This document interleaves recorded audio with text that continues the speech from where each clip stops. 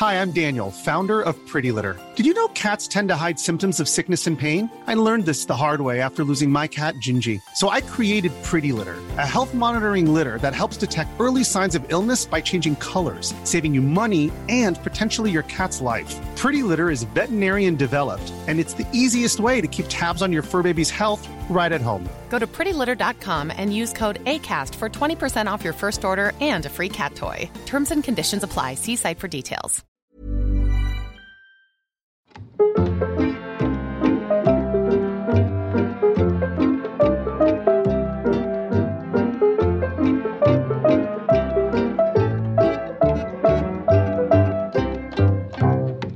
From one fellow worn-out woman to another, I feel really lucky to have you here, and I know that all of our book club, actually You Should Read About, we were talking, we had a live event with them last night and they nearly fell off their chairs when I told them that we were interviewing you. So you're such a beloved author by our whole book club and by obviously the world. So firstly, congratulations on the books.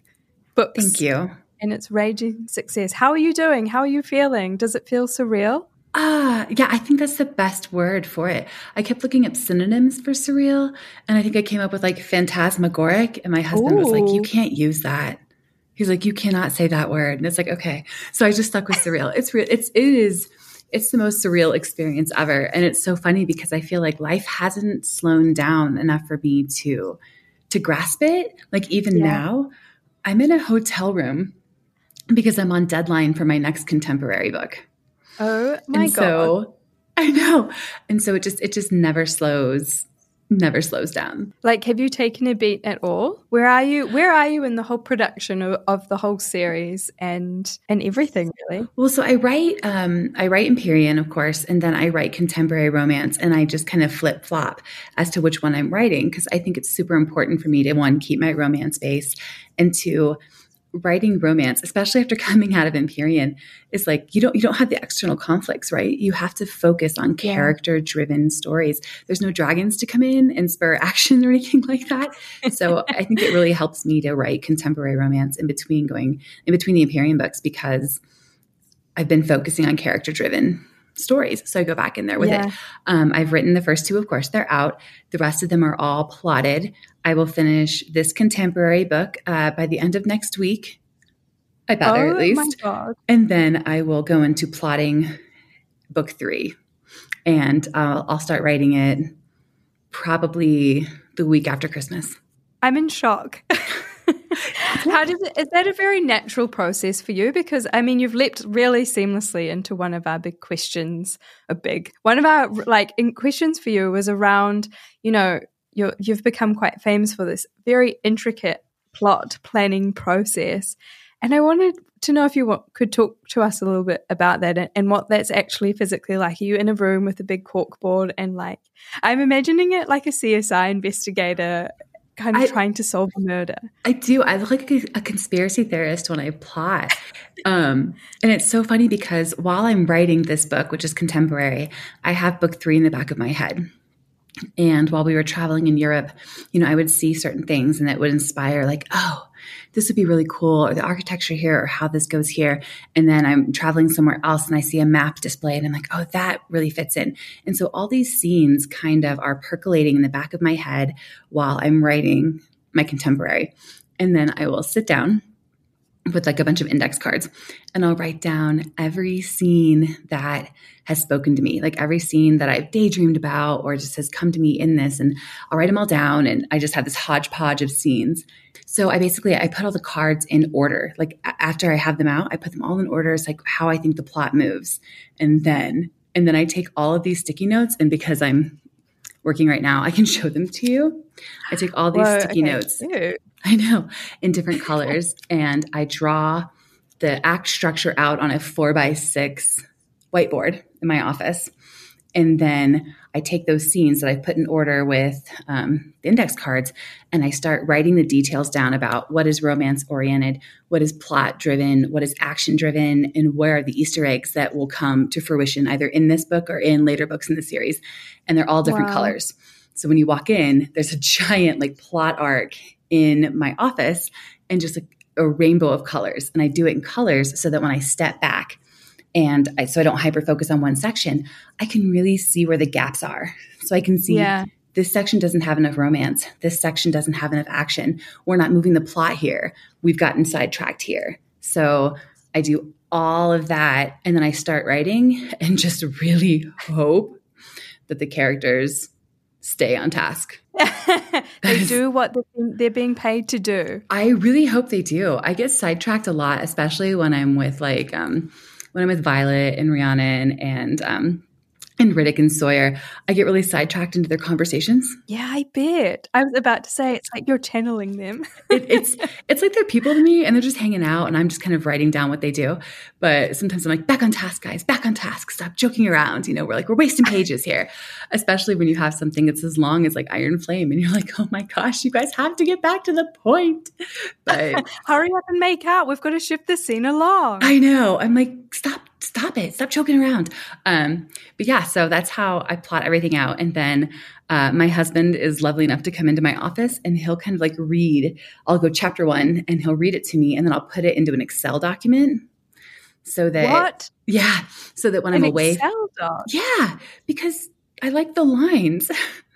I like the lines. You're incredible. I know. I'm a weirdo.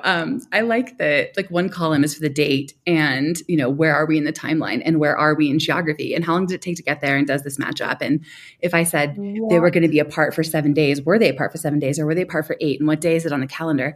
And that way I can reference that doc wherever I am. So if I'm writing at a hockey tournament, because my boys play hockey, or if I'm in the pickup line at school, or if I'm at a hotel to get away from the general chaos of my house, I have it all in one doc. This is incredible, because if there's any audience that are going to pull you up on plot inconsistencies or misuse of time, it is a super fan. Mm-hmm. This is incredible. I'm like still mentally processing this. How do you find it a very solitary experience, or do you feel quite absorbed in the world as you're building it? I mean, it's solitary in the fact that it's just me and my playlist, and I pace a lot, like in my office downstairs, and my kids will know because either the doors to my office are closed and the music's going, or I'm pacing around my house in this like giant circle with headphones on, just like staring, at the floor. What's your music? It depends on the book. So before I start plotting a book, I always start a playlist, and that playlist is kind of like, it captures the feelings I have for that book. So a lot of Fourth Wing I wrote to, like Miss Americana and the Heartbreak Prince by Taylor Swift. I wrote a lot to Halsey, like a ton of Nightmare, a ton of Control, and everything off like the Badlands album.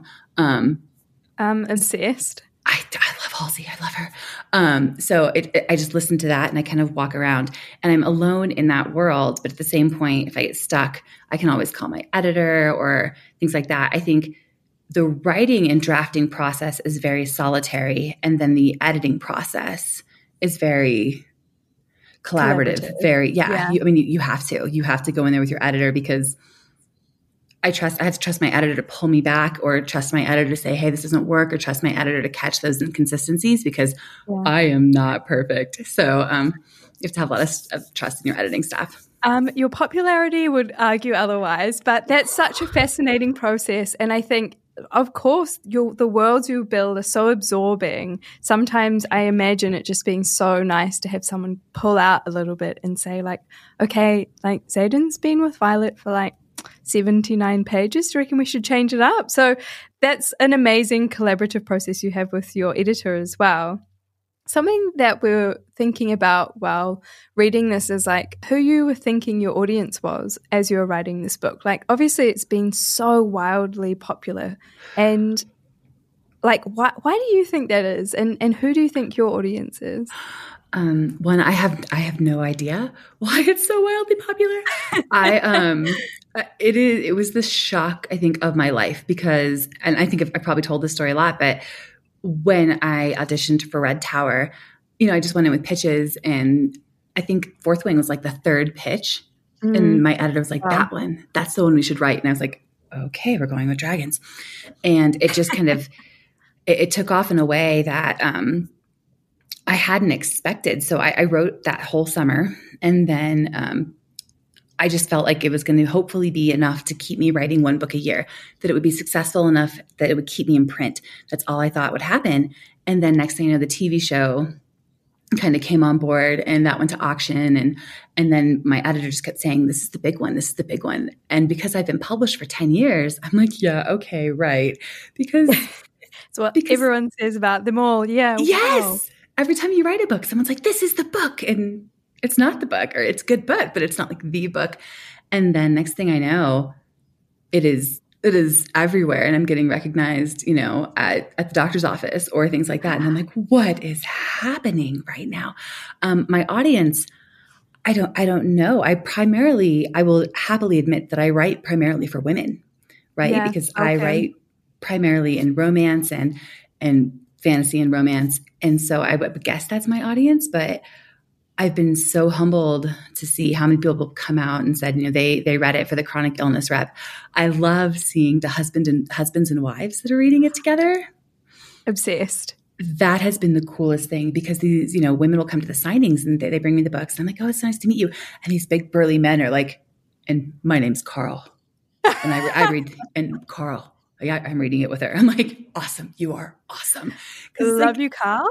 Yeah, like who doesn't want to read a book with their husband and or their partner and have that and have that connection. So I think seeing all the partners that are reading it all together it really blows me away. That's really cute. And I've seen in interviews you describe yourself as a hopeless romantic, something that I can kind of identify with as well, with a good fusion of being adequately jaded. But I think what you've done so amazingly, and perhaps what's so fascinating about your success, is it blends these sort of real world aches. You referenced chronic illness before, but sets them in this mythical landscape. But they feel so real, and you kind of you seem to have this amazing ability to turn those pains into secret magic. And I think there's something so hopeful about that in these times that we're in a really chaotic kind of world to try and make sense of.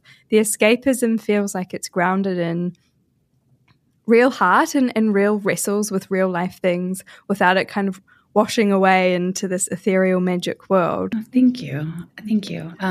It was really important to me that I get a chance to represent Ehlers-Danlos, especially because you don't see a lot of fantasy heroines that have chronic illness or that are weaker. You see a lot of badass. But it was just really important to me to get to show someone like me or people that have, chronic illness that I have, be able to achieve these things because of wit and because of intelligence and not just physical strength. You see so many fantasy novels where, this girl's got to learn to wield a sword and this girl's got to get out there. And I say girl because I primarily read female protagonists. But you don't see a lot where you see someone use their wits and still be able to succeed. Yeah. Ryan Reynolds here from Mint Mobile. With the price of just about everything going up during inflation, we thought we'd bring our prices down. So to help us, we brought in a reverse auctioneer, which is apparently a thing. Mint Mobile Unlimited Premium Wireless. How to get 30, 30, bit to get 30, bit to get 20, 20, 20, bit to get 20, 20, bit to get 15, 15, 15, 15, just $15 a month? Sold! Give it a try at mintmobile.com/switch. $45 up front for 3 months plus taxes and fees. Promo rate for new customers for limited time. Unlimited more than 40 gigabytes per month. Slows full terms at mintmobile.com. What was also really cool, I personally enjoyed in Lucy, who you met just before and I talked about a lot. Yeah. Loved that there wasn't this moment where it was and then she took off her glasses and she was beautiful. There wasn't this kind of beautifully packaged resolve about, or then she got strong again. It was no, the struggle is ongoing and there's not this superficial kind of end point, which everything becomes okay. It's realistic. I think before I wrote Fourth Wing, I went through about a period of about a year where I had my first POTS flares, which is posterior orthostatic tachycardia syndrome. Sorry, I stutter a little bit. And vestibular migraines. And I couldn't walk from my dining room to my kitchen without being aided. I couldn't drive. I went through MRIs and CT scans and lumbar punctures and legitimately thought I was dying. Oh my God. And it's, and so coming out of that period where I have to learn what my triggers are and I have to learn, what causes a flare and what doesn't cause a flare. And sometimes the flares just happen. There's no magical cure. And there's a grieving process, I think, there for people who are diagnosed with chronic illness, where we realize there is no cure. There's like a way for us to work with physical therapy and strengthen our joints and things like that, like Violet does in the book. But we're just taking every day as it comes. Yeah. And it would be completely unrealistic and really just, I think, awful to quote unquote cure the main character. Yeah. Of something that quintessentially makes her who she is. It's so evident when you read Violet as a character, and it actually touches on another point question that we're interested in. Obviously, you've fueled a bit of that experience into how you wrote Violet. How much of the other characters sort of reflect your own experience of the world, or how many of them are based on real life kind of experiences, or was it mostly just Violet and the rest sort of came to you? I mean, it's mostly Violet, and Violet is not me. I would never ever put myself into a book because, oh man, she just has a lot of my, of course, my chronic illness and how that represents in me and in my 4 sons, and probably her bookishness is probably a good deal of me. But I think the other characters come to me as who they are. They're never really inspired by other people. My older sister has some Mira-like energy about her. Love. I have a friend named Rachel who is just as smart as Rhiannon, and I depend on that friendship, that close friendship, a lot. So there's kind of those kinds of things, but there's not really, and that I try not to bring real life people into books because that's how you hurt feelings at the dinner table. Yeah. Like if my mother has to look at me and be like, you said what about me in this book? And Mom, it's not you. I mean, it's kind of you, but it's you. It's not you. The gorgeous rap of fiction. You're like, no, you're just projecting. If I wrote you, it would be totally different. Yeah. And there are tons of books my sister has read, and she'll be like, you cannot dedicate this book to our mother. She'll think it's her. And I'm like, okay, those kinds of things. But I try not to bring real people into it, honestly. That experience is so surreal for writers. I wrote a poetry book when I was younger, and it got published. Oh. And it was so funny who came out of the woodworks and thought it was about them. It was mostly people I'd made out with, or from the ghosts from the past, and people love to see themselves in these stories. And perhaps that's also why your work has become so successful, because you cast such a broad kind of range of characters. It gives so many different people from so many different walks of life a chance to see themselves reflected back. Oh, thank you. And congratulations on your book. Oh, imagine if I was this is about me. Yuck. No, you totally. We can discuss you all day. I am so much more comfortable talking about other people than I ever would be about myself. You and me both. I always end up talking about my husband. I did an interview on the BBC, and my publisher was like, you talked about your husband the whole time and didn't promote the book. I'm like, my bad. But my husband leaks into a lot of the heroes. So there's certain aspects of Xaden that are definitely that I find in my husband, or I see in my husband. But I think because I've been in love with the same man since I was 19, wow. And we've been married forever and ever and ever. He just kind of leaks in there on accident. Yeah. Because through osmosis of living, I guess. It is. And the qualities I find attractive in men are very much represented in my husband naturally. So, but that's really about it. But I'm glad people can see themselves represented. I worked really hard to try and make as inclusive of a world as possible. I think you did a really great job. So congratulations on that. This is turning into a real cute girl crushing conversation. Oh my gosh. I wanted to also kind of talk about the female characters, and you talk about writing through somewhat of a feminist lens, and a relationship that springs to mind is between Violet and Rhiannon, and that was really cute to watch. And I loved how there was really no jealousy from the beginning, which I think is a trap that 2 female characters can fall into, jealous of someone falling in love or their physical performance. And we were at a dinner the other night, and I was sitting next to someone who was talking to me about Fourth Wing, and her name was Rhiannon, and she was just I became obsessed and I'm so like her. And it was such an uncanny moment. But I think what I was interested in as well is how hard is it to kind of uphold a feminist lens on something when you're writing into romance, because we're so conditioned to quite heteronormative and potentially patriarchal views of love and romance. Was that something that you had to wrestle with, or did it come quite naturally? I think the way I look at feminism is equality, right? Equality between the genders. And one, I do love the friendship between Violet and Rhee. I think it's one of the best parts of Fourth Wing and An Iron Flame, and the maturity in their relationship, and the way they depend upon each other and support each other and cheer each other on, and the way they both need each other. When writing romance in a feminist lens, to me, it's more about equality and what makes a healthy relationship and what doesn't. Where are you growing? Where are you not? Who is establishing their boundaries and who is violating those boundaries? Does that make sense? Yeah. So kind of, I mean, I'm all for if you enjoy reading dark romance, or if you enjoy reading romance where you know where the trigger warnings are, I'm never going to shame anybody for what they read or what they enjoy. In Fourth Wing, I just wanted to make sure that there's no sexual violence. Yeah. There's never a threat of sexual violence, that women and men and non-binary people are treated completely equally. Now, you might get dogged on if you lose a challenge, or if you're not as smart, or if you're not as physically capable, of course, on the mat, but it's never about gender. Yeah. And looking at Xaden and Violet's relationship, where you have a power dynamic is really in his rank versus hers. Yeah. And his power versus hers. But I always try to make sure that we have consent, and that it's wholeheartedly given, and that both characters discuss, men and women and non-binary people discuss their own boundaries and what they're comfortable with, and that we stay within those. Yeah. Wow. And that's no easy feat, to do that in a mythical world as well. So there's so much for you to sort of juggle there, and it really translates in the text as well. Lucy and I were talking about how many cliffhangers you have in this book. Like, we were saying that it feels like the way you've written it has been written for the internet generation, because we're so our attention-addled brains are like craving really quick fixes constantly. And so it was almost like each page was a cliffhanger, or every 3 pages you're like, oh my gosh, oh my gosh, oh my gosh. And was that something you were intentionally crafting? I think it's really an interesting reflection of our kind of online lives now. And it was really interesting to see their attention span sort of reflected back in a book.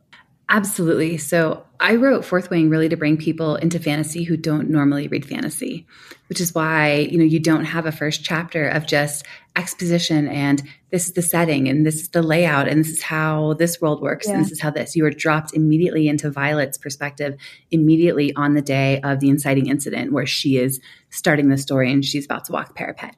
And I think that,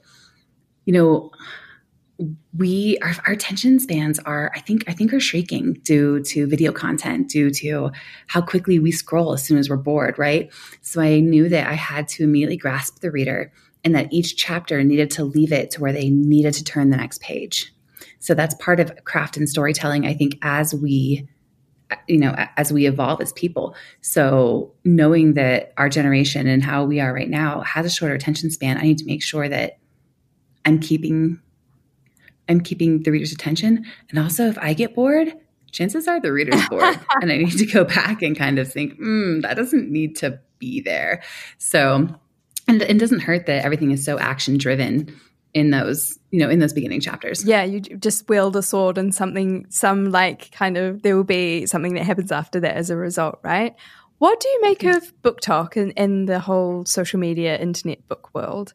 Gosh, I think there's 2 sides to it. One, I'm not really on TikTok. I wasn't really on TikTok before this all started. I kind of would go and just kind of drop whatever information I needed to, and then I would skedaddle and leave. Right. Because I used to do TikTok as like a quick dopamine hit. You're welcome. Because I have... I'm safe here? Yeah. Yeah, because I have ADHD and attentive type, right? So I would get on there and I'd be like, cat video, hamster video, Highland cow video. And it would just make me feel happy. And I think that was how I used TikTok. And then TikTok, when book talk gets involved, I think it is one of the last reader-driven spaces we have. Yeah. So you can't, as a publisher, really, you can, I think you can pay people for collaborations. I've never done that, so I don't know. But you can pay people for collaborations, I think. But other than that, there's no ad space. Like, publishers can buy up all the ad space on Goodreads and on Facebook and everywhere else, right? But book talk is genuinely word of mouth. Who likes what, who doesn't like what. And it's a very reader-driven space. Then there's the aspect of it that when you get sucked into that vortex and you become, what the videos are about, that that require me to get the heck off it. Yeah. It's like Goodreads. I don't belong on Goodreads.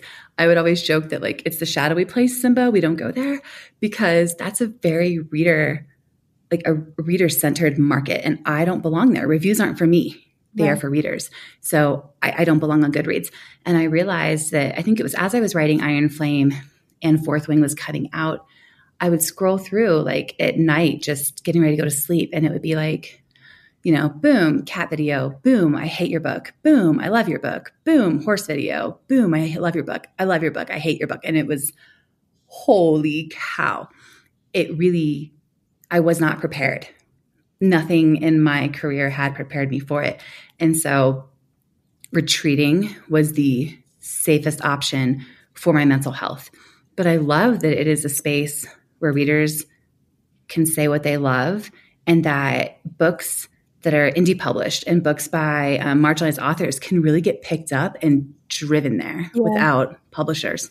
No, we so empathize with the shadowy sides of the internet, and it's been particularly a really challenging year for that precise thing as well. And I think as an author, a lot of authors talk about when their books come out into the wild and you lose control over it, it sort of crystallizes into its own shape. Can't imagine what that experience would have been like because of how viral your book went, and just completely losing control of the conversation. And obviously there were accusations or discussions around use of AI and how can she write the book so fast, and you handled that amazingly. But how was that to you? It is. I think the AI accusation, at first it cracked me up because I'm like, wait, people can use AI to write books? And then, I've never touched anything to do with AI unless you're talking about spell check in Word. Do you know what I mean? So I've never used AI writing software. And at first it cracked me up. Then it kind of insulted me. Then I had to get to this place where I felt like I was getting hit left and right, because when you fly up that high, gosh, you feel like Icarus. You just really feel like Icarus. I bloody bet. You do. I had to have this discussion with my husband, and I hope she doesn't mind me saying this. I called Colleen Hoover in tears. I'm like, I don't know how to do this. Everyone, I just want people to stop talking about me. And I kind of got to a place where I'm not there yet, but I have to evolve to where I'm okay with people saying what they want about me, even if it isn't true, and me not having to expend my energy to rise to my defense. And that's one, I think my husband's like, that's the power move. And I'm like, two, that's the sanity move. Yeah. I can't possibly address every single thing people come out with, but the AI thing, it cracked me up, because no, absolutely not. I locked myself away for months writing those books. Just I don't want to say ask my children, because I'd like people to stay away from my children. But no, I wrote all of Fourth Wing and an Iron Flame. Oh my gosh, yes. With no help from a computer other than Microsoft Word and Excel. Okay. Are you Word? Do you use Sheet like Google, or are you full Microsoft Word? No, I'm old school. I'm full Microsoft Word. I am. I back up every day. My editor's always like, what do you mean you're not constantly backing up? I back up. I need to see your cursor live. No, I think she's just scared that I'll lose it. She's scared that I'll be like, oh, I just lost 20,000 words. I write. You and maybe millions of other people at this point too. It happened to me with the very first book I wrote. I was writing this book and I lost it. And then I didn't write again for 5 years until I wrote my debut. Yeah, it's really hard. But no, I write in Microsoft Word. I change the doc name every day. Do you? So I have different versions of my doc all the way through. So if I realize that I really liked the way I had something that was going, I can go back and actually pull that back. Modern day witchery. It's, I don't know. It's more like I'm too old and stuck in my ways to learn the new hotness of writing software, but I'm just Microsoft Word and an Excel document and a whiteboard. Love that. That's it. And a good thesaurus. Hey, this has gone so quick. We're at half an hour, so we promised that we wouldn't take too much of your time because you've got to go and write more best-selling books and change more people's lives. But honestly, thank you so much. It's been such a joy talking to you, and I hope this hasn't felt like, oh my God, another bloody interview to talk about the same thing. You guys are the last of my year, actually. You're the last interview I'm doing. I know. Oh my God. I hope you go and celebrate after this. You're like, no one ask me anymore.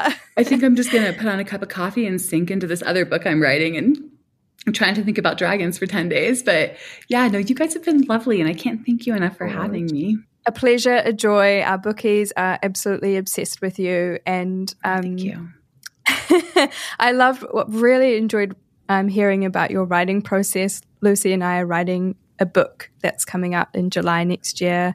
That's like a non-fiction collection, but it's very, we're calling it a collage because there are so many different moving pieces to it. So your sort of crime scene investigation technique was really interesting to hear about. That's so fun. Congratulations. You'll have to tell me when it comes out. Oh my God, cute. Would love. And if we're ever around, if you're ever in Lisbon, which is where we're live beaming you in from, or I don't know, maybe our dragons will cross.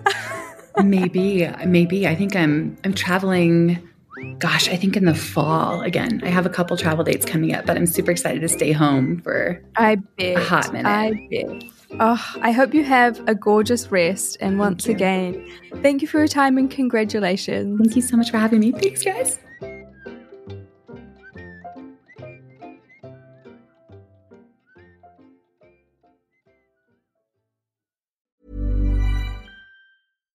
Hi, I'm Daniel, founder of Pretty Litter. Cats and cat owners deserve better than any old-fashioned litter. That's why I teamed up with scientists and veterinarians to create Pretty Litter. Its innovative crystal formula has superior odor control and weighs up to 80% less than clay litter. Pretty Litter even monitors health by changing colors to help detect early signs of potential illness. It's the world's smartest kitty litter.